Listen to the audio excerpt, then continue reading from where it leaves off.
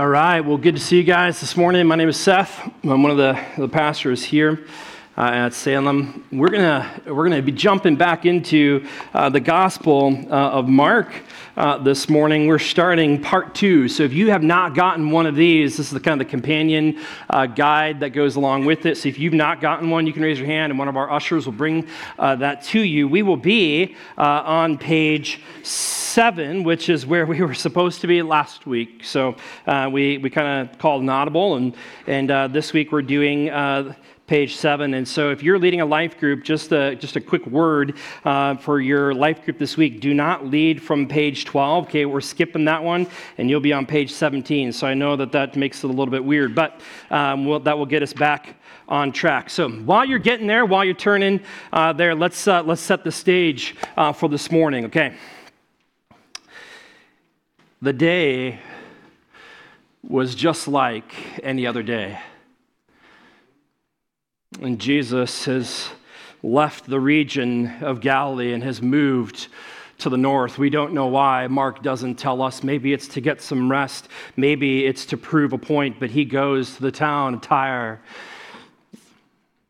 In the town of Tyre and Sidon are two Roman cities, big port cities. Rome is the natural enemy of the Jewish nation. They are the people in control. And so this is a place that no good Jew would ever go.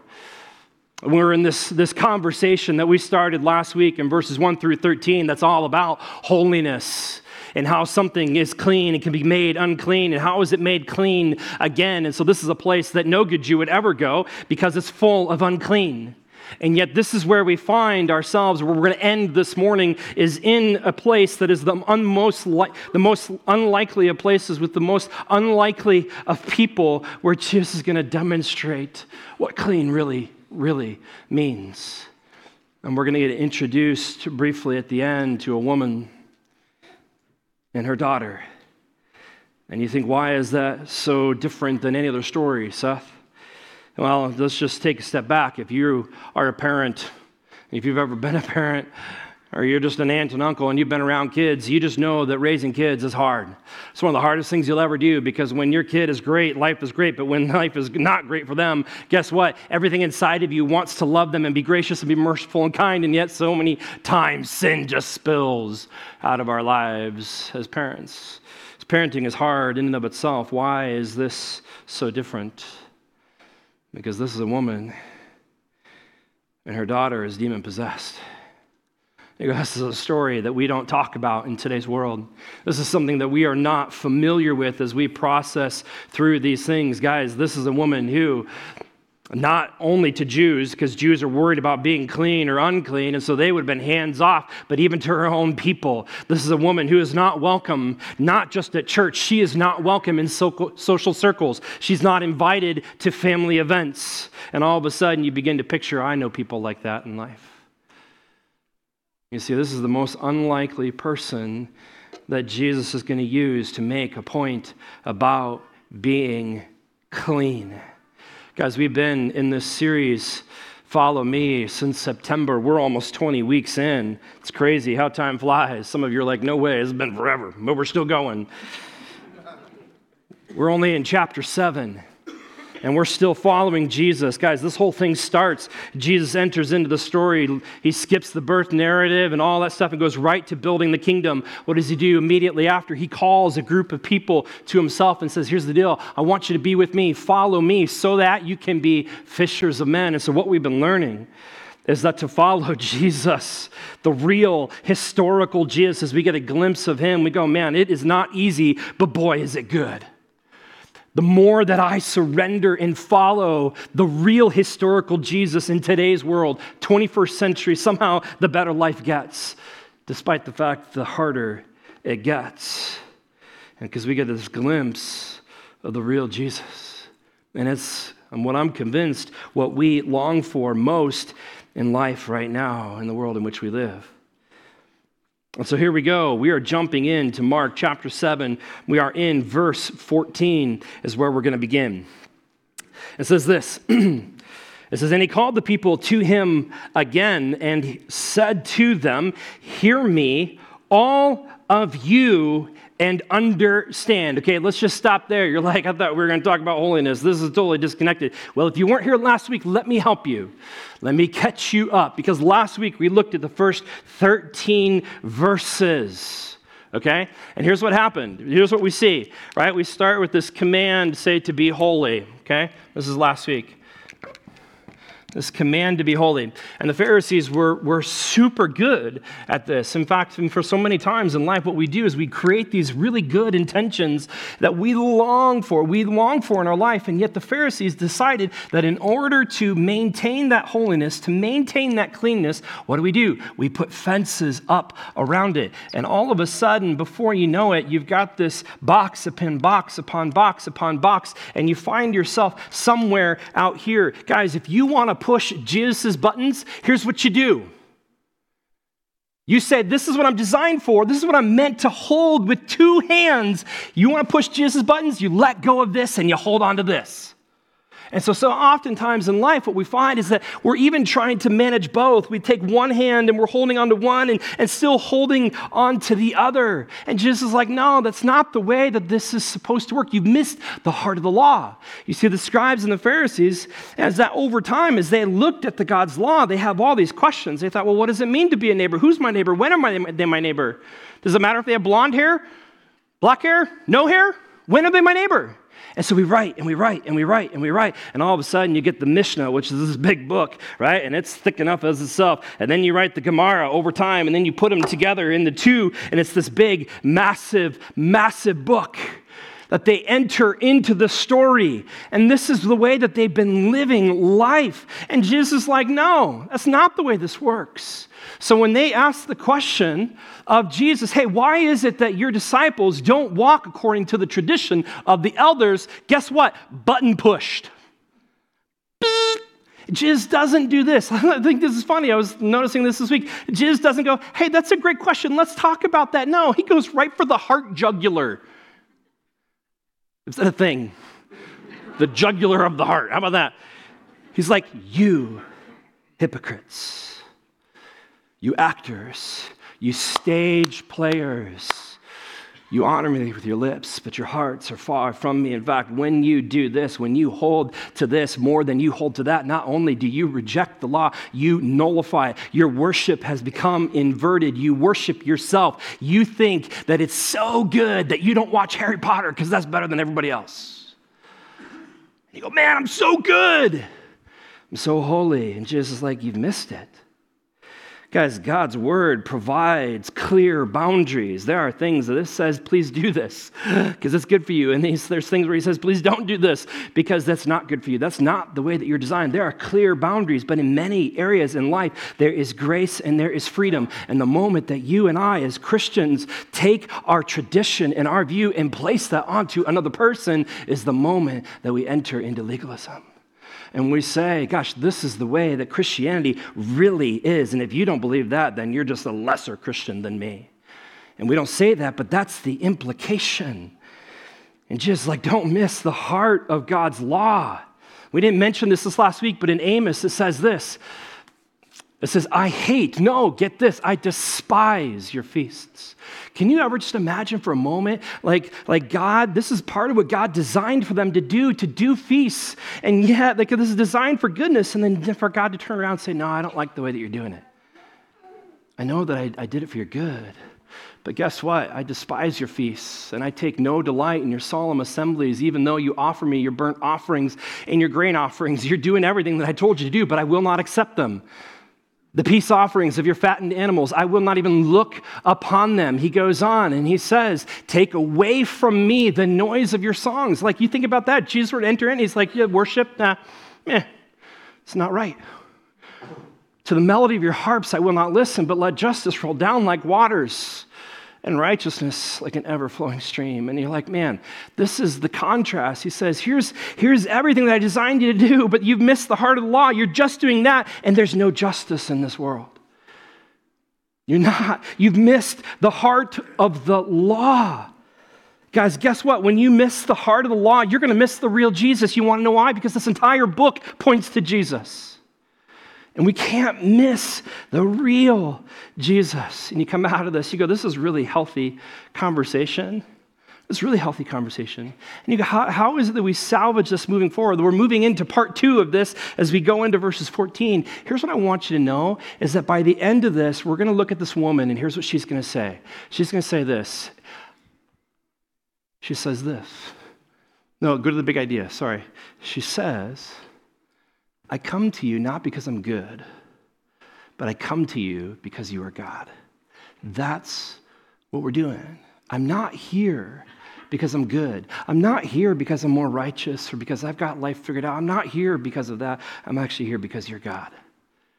And that's where we're going to find ourselves this morning, right? Because this is a healthy conversation as we move on, which, by the way, we look at this in this last first 13 verses, we go, man, this is significantly important for us as people to understand in today's church. This was written right there, those first 13 verses, to the Pharisees, which, by the way, we oftentimes more than not are those people, which is hard. And so this is the perfect thing for the church to hear. Somebody came to me last week and they said, Seth, this was great. This is not just for the church. This is for the world. It's for anybody who's been burned by Christians. Oh, I agree. Guess what? Jesus agrees too, I think. Look at verse 14. Again, we go back. This is how he starts. What does he do? He moves away from the Pharisees. He calls everybody together. It's like he calls the whole crowd together. He called the people to him. And again, he said, hear me, all of you, and understand. Because when you hear the word hear, there's things that should be ringing in your mind. The first one, you go back to Mark chapter 4, which is the parable of the soils. That's the first parable that's recorded in Mark, and really it sets up all parables. And so Jesus is saying, hey, if you want to understand the kingdom, you need to understand this one, which, by the way, ironically, the only way you're going to understand this is if you come talk to me. And so here, it's a parable about hearing and listening. How do you listen? Is it really reaching your heart, and are you engaging it on a heart level rather than just dismissing it and walking away? It's about how you hear. But it goes even deeper to that. You take us all the way back to Deuteronomy. The word hear is the Hebrew word shema. Ooh, that's a fun word. Hear, O Israel, the Lord your God is one. You shall love God with everything you got. You shall love him, right? This hear. And so Jesus in this moment is like this cultural thing is ringing in our ears. It should be ringing in our hearts. Here's what I want you to hear it. And by the way, I want you to understand it. And here's what I want you to understand, verse 15.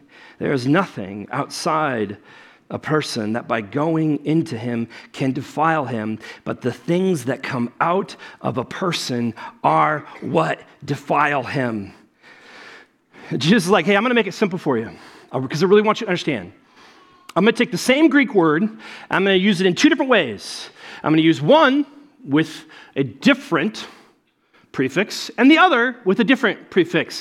One means in, and one means out. It's very simple. What we're talking about is that what goes in is not what defiles you. It's actually what comes out. This is the law of transference, and this whole context is he's talking about how we become clean and how we become unclean. Guys, last week we talked about this. Jesus, I think, is like, hey, you could grab a dead possum on the road, and you could freeze it to the roof of another car in a practical prank. You should probably wash your hands first because it will likely make you sick, but guess what? It will not make you unclean. It will not. It's not going to make you unclean. Guys, this is 200 years of lifestyle.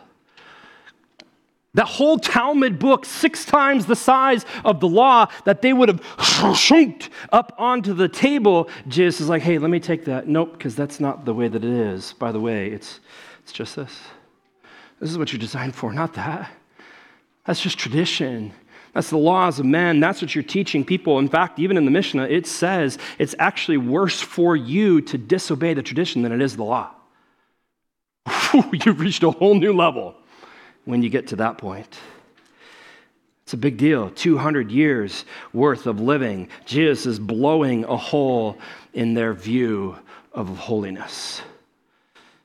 I would have loved to know, Mark doesn't tell us, I would have loved to know how the crowd responded, but he doesn't tell us. I'm guessing that there are some gasps. No! Especially from the Pharisees or even from the disciples. No way! He doesn't tell us. But it does beg the question. I'm guessing everybody in the room has got to be asking this question. If holiness isn't derived from the outside in, then how is it derived? Because that's what I want. I want holiness. I want to be near to God. And this is where the location changes in our text. And he moves us from the crowd, and he goes into a house. Look at verse 17.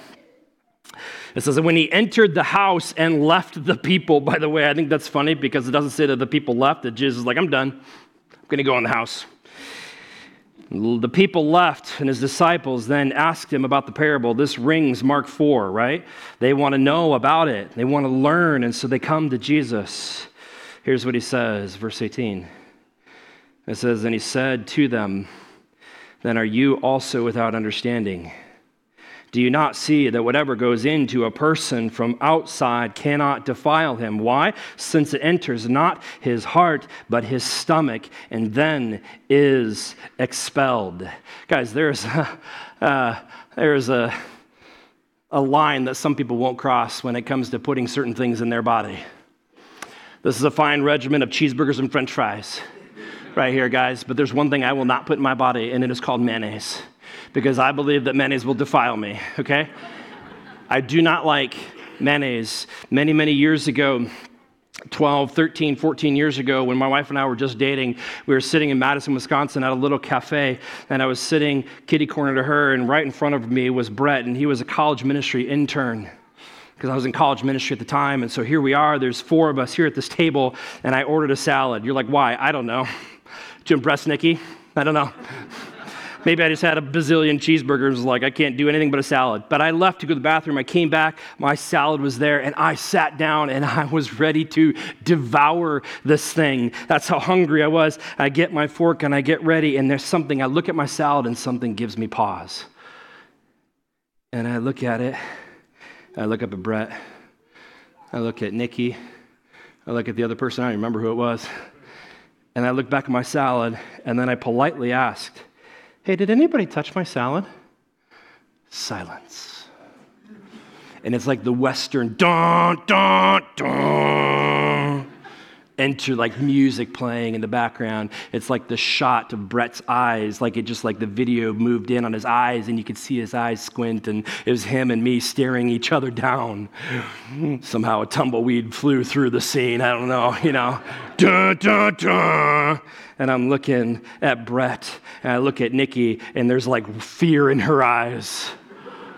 I look back at Brett, and I said, you touched my salad. Turns out he had taken his fork, just dipped it in mayonnaise, and touched a single piece of lettuce to see if I would notice. Don't step into the ring and mess with the king, Brett.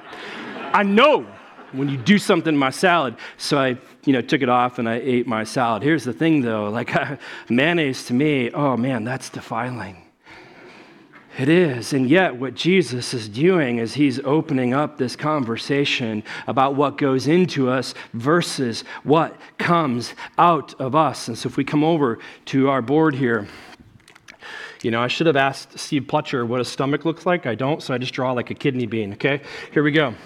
So what Jesus is doing here in this moment is he's saying there are all these different types of food that can enter in, right? Because it's still according to Old Testament law, right? Which is what this is the parameters of what Jesus is setting up here. There were certain things that they could eat. One of which was cow, okay? It's like a camel cow, okay? One of which was a cow. Some you could eat were fish, right? You could eat that. And there are also other insects, like with double-jointed things like locusts that you could do as well, okay? So you look at this, you're like, yum, hamburger, locust, not so yum, right? But this is what happens, is that later on, Jesus isn't there yet. We're not there in the story, but later on in Acts chapter 10, Peter's going to have a vision that comes from God, and what he's going to do is he's going to label all foods clean. It's not just these foods that Jesus is talking about, what goes into your body. He's saying all foods will eventually become clean, right? And so you look at that thing called bacon. Yum. All of a sudden you're like, yep, that and pizza with that pepperoni, that's more pork. These things that go into our stomach. And Jesus goes, it's not what goes into you that defiles you. It's actually what comes out. And you're like, is he going to do it? He's going to do it.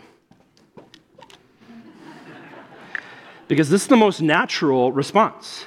when you hear Jesus' statement, this is what you're going to think of. It's not what goes in, it's actually what comes out. My dad was watching this service this last week, and he has trouble with hearing, and so he was watching the closed captionings. He texted me, he goes, "Hey, Sunday was good. Did you really say the S word at the end of your sermon?" And I went, "What? No.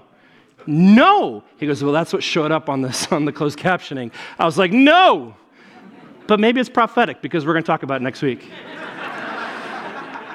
This is what Jesus is describing, is it's not what goes in, it's what comes out. Now, on face value, guys, here, just understand this, okay? Because this is what's so important. This is what's going to make this whole argument, okay? According to Pharisaic tradition, this doesn't defile you. This icky thing doesn't defile you. And Jesus, I think in this moment is like, hold on. So you're saying that if my disciples have unwashed hands, they grab a piece of bread, now the bread is unclean, it enters into my body, now I'm unclean, you think that that's what makes me unclean and not that? Like, that doesn't make a lot of sense. And so what Jesus is reversing as he talks about this is that he then opens up the conversation saying it's not actually about the stomach, it's about the heart. That was his whole point all along, is to get to this. He says it's not what goes in, it's that what comes out that defiles.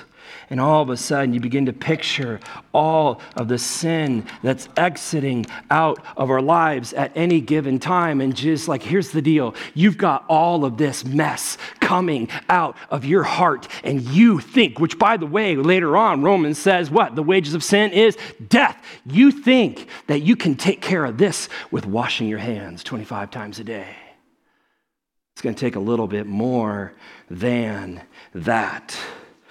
Right? Defilement comes from within. Look at verse 20. Here's how he says it. He says, "And he said, what comes out of a person is what defiles him. For from within, out of the heart of a man, come evil thoughts, sexual immorality, theft, murder, adultery." You're like, let's just stop there. Jesus keeps going. Coveting, wickedness, deceit. Let's stop there. Sensuality, envy, slander, pride, and foolishness. You see, I think sometimes we read this and we're like, okay, Seth, I get the point. Let's just move on. Jesus, we get the point. Let's just move on. And we could, but that would be to cultivate a shallow sense of our sin. Guys, when we're talking about the holiness of God, we need a real understanding of our sin. That's a real thing. Understand what's actually coming out of your heart. Evil thoughts. What is that? It's devising and schemes. Like, I don't know if I've ever done that. Let me tell you when I think that you maybe did. What about that time when you said, man, life is going to look like this. I'm going to get this degree. I'm going to live in this city. I'm going to marry this type of person. I'm going to have this many kids. I'm going to have this type of a house. We're going to have kids, and they're going to be X number of years apart. And I got everything planned out. What is that? That's scheming. And you're like, that's not inherently bad. It's not. But here's the deal. Is that you're building your kingdom. You are scheming what kingdom you think that it should look like. And before you know it, all of a sudden, is that could become a new reality for you. That could become your commandment. It goes on, sexual immorality. That's an umbrella for any sexual sin. Good luck getting out of that one. Theft, taking what's not yours. Murder, taking an innocent life. Adultery, when you break the marriage covenant. And you're like, when was the last time I did that? I've never acted on those. But Jesus is like in the Sermon on the Mount, oh, but I know that you do. It happens in your heart. Coveting, greed, whenever you desire more of something. Wickedness, bad behavior, maliciousness, deceit or deception, lies. You're like, Seth, I haven't told a lie in this last week. That's a lie. Psychologists say that you can't make it through a day without telling a single white lie. You see, when we have things that are going on in life and somebody says, how are you doing? If you think things are really good, what are you going to do? You over-exaggerate. If you think that things are bad and you want to be hidden from that, you under-exaggerate. Guess what? That's deception. That's not real. That's a lie. Sensuality, this unbridled, shameless living, envy, jealousy or envy. Envy is the fear of never attaining that which you want. Jealousy is the fear of losing that which you've already attained. You think that that's a powerful motivator in your life? You think that's an American concept? Oh, we stamped that. Slander, whenever you defame, pride, arrogance, foolishness. in the end. And Jesus is like, man, you've got this stuff coming out of your heart, and you think that eating with unwashed hands makes you unclean. Boy, the wages of sin is death. That's going to take a little bit more than water to wash this off. Many years ago, my brother, I had a little Honda Civic at the time, and he borrowed it for the weekend. I didn't know that he had borrowed it. I think I was out of town, and he ended up hitting a deer. I didn't know that. And so what happened is I went, and it was like in the middle of winter, and it was like all that gray smudge, like on your windshield, like when you can't get the spray, and so you like just makes it worse, and beep, beep, beep, beep, you do that. And so I stopped at the gas station, I bought a big jug of that stuff, and I thought, man, this will last me for a while. I started pouring, and I started pouring, and I started pouring. Before I knew it, the bottle was half empty, and I was like, I don't think this car is big enough for this big of a retainer. It's a Honda Civic, it's tiny. I kept pouring and pouring, I made it all the way through. I'm like, man, what in the world? I looked down at the ground, it was all over the floor. You see, when he had hit the deer, which I didn't know, it had cracked the tank and everything was coming out. It was all over me. It was all over everybody else. Guys, here's the question that I have for you. Is it possible, if you don't know that you're sin, is it possible that you don't realize how much is actually coming out? Just goes and goes and goes and goes in life. And you look at some of these and you read the big ones, you're like, wow, that's not me. I don't adultery, murder, I don't read that. Then you get to greed and you're like, meh, not a big deal. Greed, in Colossians 3, Paul lists this out and he puts it at the bottom. You know what he says of greed? He says that greed is idolatry. He says, because when you want something more than anything else, what you end up doing is you take the thing on the outside, you put it in the middle, and now you're worshiping that instead of what you were intended to worship. Greed leads to idolatry. And you don't think that that's a big deal. Think about foolishness. All of a sudden, foolishness is spiritual insensitivity or rejection. If you, in this moment, you think about your sin, you're like, that's not a big deal. Guess what? You're being foolish. You go, man, what about pride? C.S. Lewis said it this way. I love it. He said, pride is the one thing that's most easily seen in other people, and yet, at the same time, you can never see in yourself. So if you're like, hey, that's not me, guess what? It's you. It's you. Pride. And I want you to think for this moment as you look at all the sin, as you begin to ponder and process all the sin that's in your life. There's these lists, when Paul says later, take off these things, put them to death and put on these things. I want you to think about compassion and kindness and tenderness and love and forgiveness and all of these things. But think about how when sin rules your life, how much those good things are suppressed. It's a big deal. Pursuing holiness is a big thing. You're going to need a little bit more than water on your hands to take care of this. And so if we push pause in this moment, because this is where this thing ends in verse 23. This is how Jesus ends the story. This is how Mark ends it. It just says, all these things come from within and they defile a person. Psh, done. You guys, here's, I think, the reference. Here's what's happening in this moment. There's an inference that you can make. Jesus is setting up this argument. Hey, you can't be made holy from the outside in. Why? Because you're actually defiled from the inside out. And if that's true, then by argument, what Jesus is getting us ready for is that we must be made holy from the inside out, which brings us to the cross. That moment that we place our faith in Christ and a new creation is made. The old has gone and the new has come. There is a transfer of holiness in all the rest of life. This is not how it works. When something is unclean, touches something that is clean, it becomes unclean. It's not true with God. No sin, no defilement, no containment. When He touches, you are made clean. And that's a beautiful thing. It's a representation of the gospel. And so to know what's coming out of you is also to know then what Christ did for you. And this is where Jesus finishes his argument in this passage. He says, here's the deal. You want to talk about being clean or unclean. I want to lay it out clearly. I want to give you an example of the most unclean situation that he can think of in this moment. And he goes to Tyre. Here's what it says. Let's read it. And from there he arose and went away to the region of Tyre and Sidon. And he entered a house and did not want anyone to know, yet he could not be hidden. Well, that's a problem. But immediately, circle, highlight, underline, we've been tracing that word, outheos, right? The emergence, the contact of the kingdom right there. Immediately a woman whose little daughter had an unclean spirit heard of him and came and fell down at his feet. Now the woman was a Gentile, a Syrophoenician by birth. And she begged him to cast the demon out of her daughter. And he said to her, "Let the children be fed first, for it is not right to take the children's bread and throw it to the dogs." But she answered him, "Yes, Lord, yet even the dogs under the table eat the children's crumbs." And he said to her, "For this statement, you may go on your way. The demon has left your daughter." And she went home and found that the child lying in bed and the demon gone. Guys, here's the deal. You look at this, you go, why is it that this is the case? What is it that's going on here? Guys, he's talking about dogs and people, and man, it just seems a little harsh. Jesus, how about a little compassion? Maybe I understand what you're saying, but how about just a little bit of hope, a little bit of compassion for this woman? A lot of arguments have been made about this. What Jesus does is he doesn't quote the word for like the weird, strange kind of scavenger dog. He uses the word for puppy. In our home, we have a husky. This is a little picture of her when she was a puppy. Gosh, you look at that and your heart melts.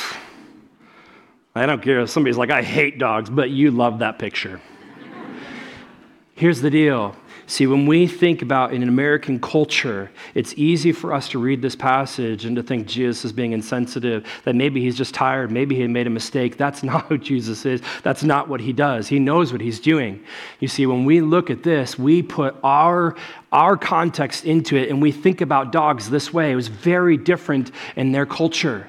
And what Jesus is ultimately doing, he's like, hey, just get this picture out of your mind. And I know I put that up there, so now you're not going to like forget it. But here's the reality, is that just like that's not what I'm talking about. I'm not separating humanity and animals. It's not that way. That's not at all what he's saying. He's talking about a location. He's talking about a house and those that are present in the house and who gets to eat the food. And so all that he's doing is he's talking about this idea of the gospel. In Romans 1:16, what does he say? Paul says, "I am not ashamed of the gospel."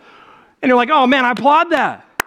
Why? Because it's the power of God for the salvation of everyone who believes. You're like, man, it even gets better. And then he goes, but it's for the Jews first, and then for the Gentiles. Maybe it doesn't have quite the same ring, but can I say we should applaud that? You want to know why? Because that's who we are. Do you know who we are in this text? Are we a Pharisee? Maybe by character. Or disciple? No, they're Jewish. Maybe by calling we are. But by ethnicity? We're Gentiles. The story is about us. Somehow we can be a Pharisee, a disciple, the crowd, and the woman all at once in this story. It's pretty crazy to think about. And Jesus is saying this is about a matter of salvation priority. That's what this is. Later on in Acts, right? All of the Gentiles get grafted into the same family. That's what this is about. And so what Jesus is doing in this moment, he's like, hey, here's my priority. Here's my mission. I came for the Jews first. It's going to come to you. But what does he do? You think about this, you go, gosh, well, how about a little compassion? Is he rejecting her? No, this isn't a rejection. This is an invitation. What does he do? He lays out obstacle after obstacle after obstacle, and yet she persists in every single one of those obstacles and says, she comes to Jesus with on her knees and all of this weeping and all of this begging, but Jesus is like, see, now you finally get it. I've been waiting 7 chapters in Mark to say, this is what God is looking for. Is that people would go, man, I get it. I'm broken. I have no goodness. I know what comes out of me. Just look at my family. Look how broken my family is. Has it sunk in yet that as we go through this story, we started with the Pharisees. He takes us to the crowd. He takes us to the disciples. He takes us to the woman. And this is the woman who gets it. The most unlikely of people. It's not the Pharisees. It's not the crowd. It's not the disciples. It's her. In all of her brokenness. In all of her despair. This is her story. This is what God is looking for. She knows it's going to take a little bit more than water on hands to take care of what's going on inside of her heart. And so this is where I would come back to that good, final, big idea is this: I'm not here because I'm good.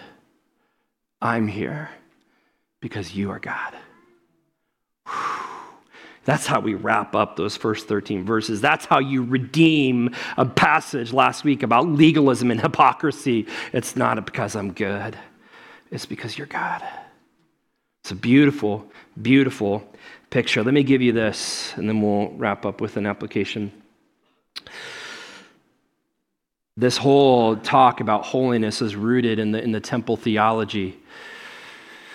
And if you remember, there's this vision that Isaiah has. Jesus has already quoted from Isaiah in those first verses in 6 and 7. And this whole thing in temple theology, you have two spaces. You have the holy place and you have the most holy place. It's the most holy place where the throne of God is, the Ark of the Covenant. It's where the smoke swirls, and this is where God's holy presence is in this space. In the Old Testament, God gives Isaiah a vision. He's not on the outside, because to go on the inside is sure to bring death. Only the high priest can enter once a year into the most holy place, and that's on the day of Yom Kippur, the Day of Atonement. Once a year, and he had to do everything to get ready, and yet God gives Isaiah a vision, not from outside, but of inside the most holy place. He sees the throne room of God in all of his beauty, all of his awesome nature. His holiness is at stake right here. It's right in front of him, and rightly so, Isaiah is freaked out. He says, "Woe is me, I am a man of unclean lips." And so a seraphim flies over, and instead of bringing death, he brings a coal in tongs and touches the mouth of Isaiah and says this. It says, I don't have it in my notes, so I'm waiting for the slide. I know that it's there. He basically says this. He says, "You are clean." Yeah, there it is. Nope, that's not it. He says, "You are clean," and then he goes on to say, "and your guilt has been atoned for." Guys, and it sets up this idea of Jesus and the cross.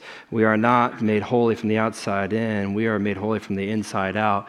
And it's only by the work of Christ inside of us that we are made holy. And yet I love Tozer when he says this in his book, The Pursuit of God. He says, yet when Christ died on the cross and that veil was torn and the most holy place became accessible to all of us, and yet for so many of us as Christians, we stand at the veil and we live life outside the veil because we're afraid to walk through into the holiness of God. Can I invite you to walk through the veil? Because that's where Jesus is leading.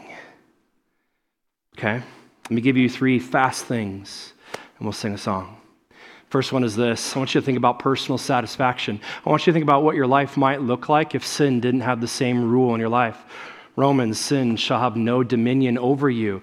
Like, what would it look like to follow Jesus that much closer? Because to pursue Jesus is to pursue holiness. It's not that you can just root sin out of your life all the time and kill it and put it to death. But by following Jesus, guess what? More satisfaction enters into your life that sin's not going to want to have a space.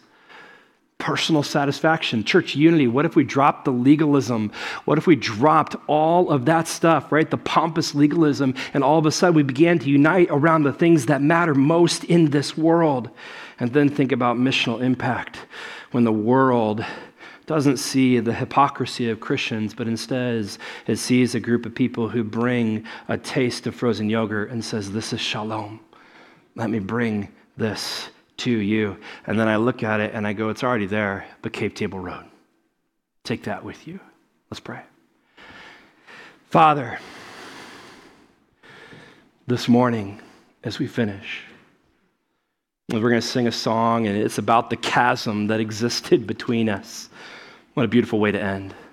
As we think about Jesus and the cross, as we think about our sin and the call to holiness, we're reminded of how good Jesus is. We are defiled from the inside out. And we're not made holy by our goodness. We're not made holy by what we bring. We are made holy by the work of Jesus Christ in our life. And so, Lord, this morning, I pray that you would tug at our hearts and go, if there's any sin in that list, we go, man, let's root that out. Let's find it, and let's seek to follow Jesus even closer, that the joy of that life might outweigh and kick out any other sin that might be there. Lord, we long to follow Jesus so closely that the dirt from his sandals clings to our garments. We love you. In your name we pray. Amen.